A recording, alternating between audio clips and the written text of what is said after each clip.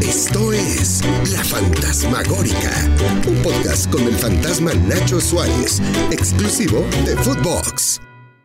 ¿Qué tal, amigos de Footbox? Los saluda Nacho Suárez, el mismísimo fantasma. Qué bueno que nos acompañe en otra edición de La Fantasmagórica en su temporada 2023, que como bien saben tiene nuevos capítulos los martes y los jueves. No, hoy porque se me hizo tarde va a aparecer en viernes.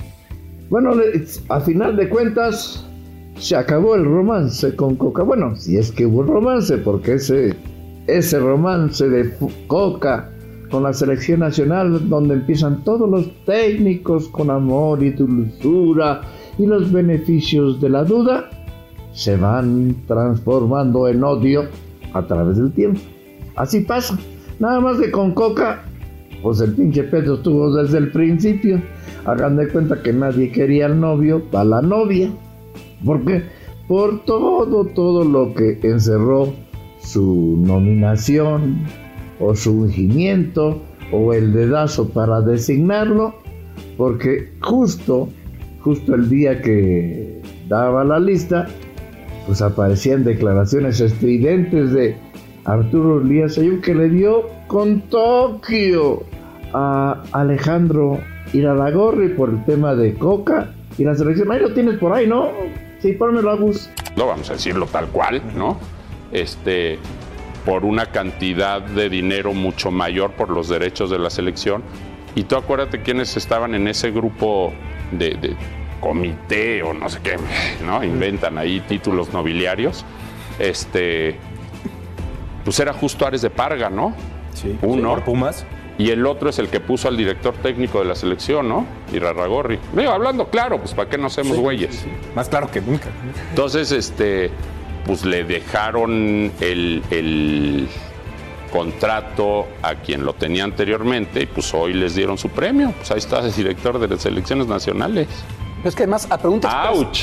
Y bueno, pues apareció la famosa lista. Y bueno, había las dos tesis. Los mal pensados, los de las teorías de la conspiración, que no mames, van a aparecer medio Atlas y medio Santos. No, pues tampoco, no mames, ¿cómo iban a aparecer tantos? Sí, ¿a quién le iba a llamar del Atlas? ¿A Full? ¿A Quiñones? ¿A Camilo Vargas? No. Ahí el que me extraña que no haya llamado del Atlas, es Aldo Rocha, que fue su bastión, su hombre de confianza, el hombre que le dio el bicampeonato. Y en su lugar pues aparezca Romo o aparezcan los de Pachuca. Eso se me hace concurrente. Si hubiera sido, pues que voy a llamar a los de Atlas, pues hubiera aparecido también Aldo Rocha, que tiene por ahí de 31 años, que tampoco está tan ruco como para que no llamar. Del Santos, bueno, pues apareció Carlos Acevedo, ni modo que no.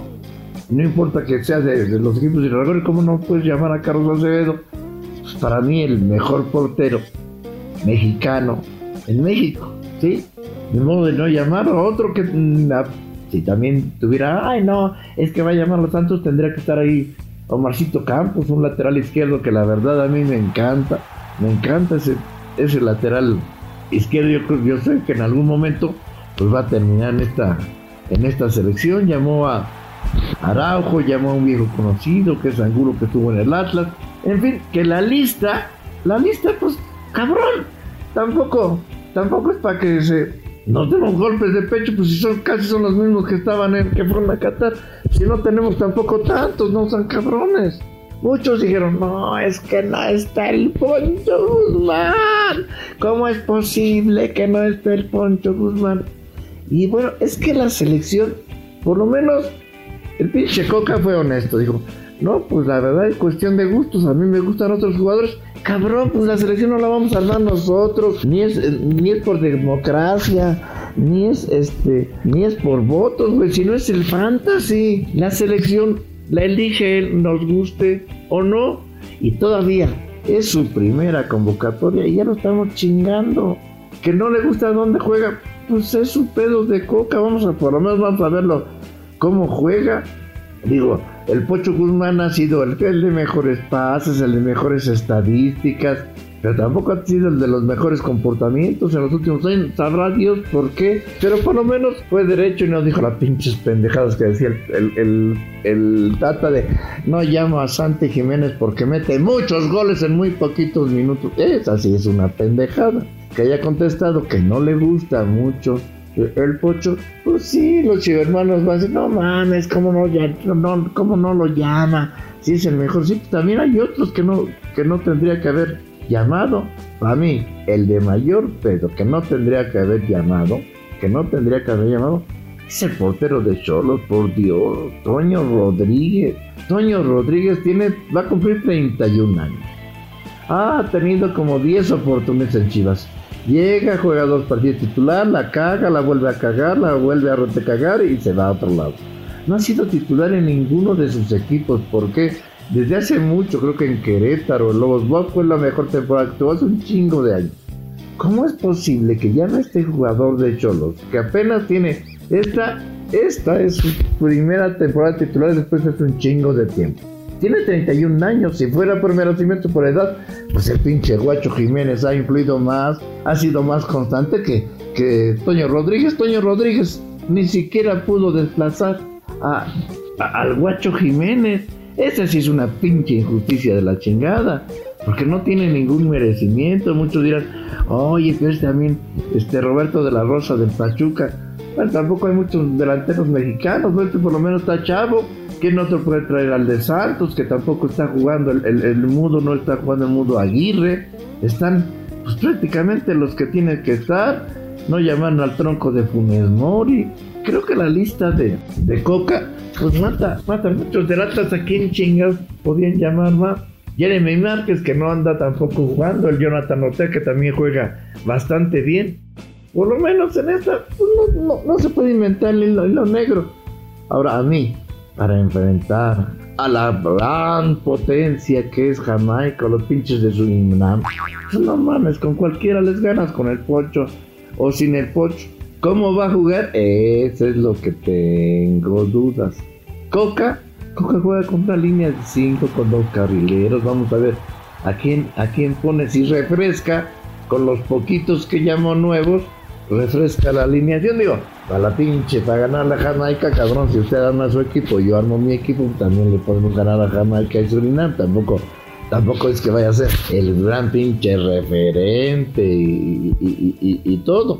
El desmadre es saber a qué jugará, porque con el Pocho, sin el Pocho, está cabrón.